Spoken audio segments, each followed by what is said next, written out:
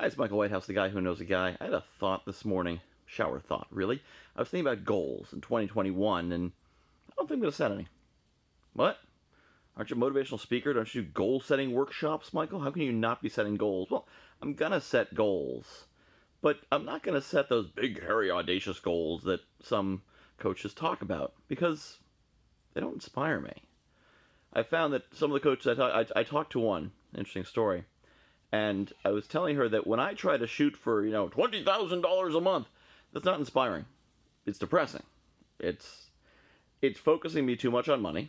It's focusing me on more money than I need.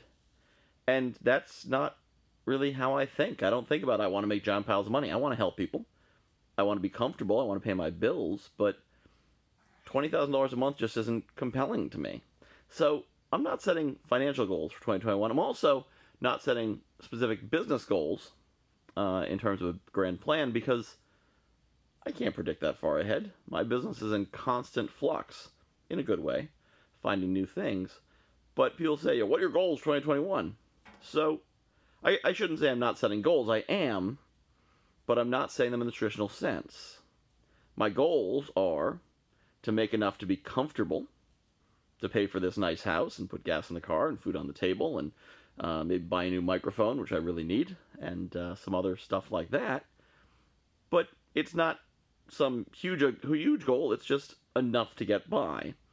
And whatever that takes, so that could be through gigs, that could be through clients, that could be through events, whatever, just making enough, getting the money.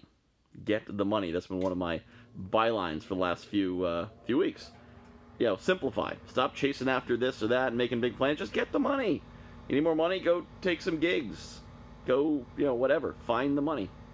And then see where God points me. Conference 21 was not in my original plan when I launched into this business. It kind of fell into my lap. The idea sort of seemed obvious to me and came together, and so I started running it. Now I've got 30 speakers, 30 fantastic speakers, and an event that people are getting excited about and already buying tickets for, and I'm like, wow, events could be a thing. They might be. I might run more conferences. I might not. I might run different conferences, networking events. I don't know. But instead of trying to sit here in December 2020 and make plans for 2021 and guess where things are going to go, I'm not even going to try. I'm not going to stress myself out like that. So the goal is to be able to pay my bills, get comfortable in whatever method that takes, and then to pursue what path comes before me, because once you're financially comfortable, once your bills are paid and there's food on the table, then you can relax and you can plan long term. Then you don't have to chase. That's part of what I was doing in third quarter. I was chasing. I was like, I got to do something this week. I got to get cash flow this week. And of course, once you start doing that, nothing's going to happen. You can't rush it. So that gives me the room to look further out. Okay, what am I doing in 3 months, 6 months, 12 months? What can I plan? What's something that's going to be a slow burn? Writing a book, writing 2 books, it's going to take some time. Launching another event, that's going to take some time. So I don't need to worry about that short term. So it's 2 parts. Take care of my affairs right now, pay my bills right now through whatever that takes, whether it's gigs or clients or whatever. And then see where God points me. Follow that path and go where I'm meant to be once I've taken that immediate pressure off. I think it's going to take me to good places. I don't know where those places are going to be. It might push me down the road to doing more speaking. It might do more coaching. It might do something totally different. I could end up in, who knows, real estate or logistics or whatever. I have no idea. But kind of excited by the possibility and not stressing myself out with putting some big number on a board and trying to chase towards it. Tell me what you think. What are your goals? Do you have big, hairy, audacious goals? Do you have get-by goals? And one thing I want to clarify, I'm not in survival mode. It's just take care of survival, and then I'm always looking to the future. I'm always looking to move forward.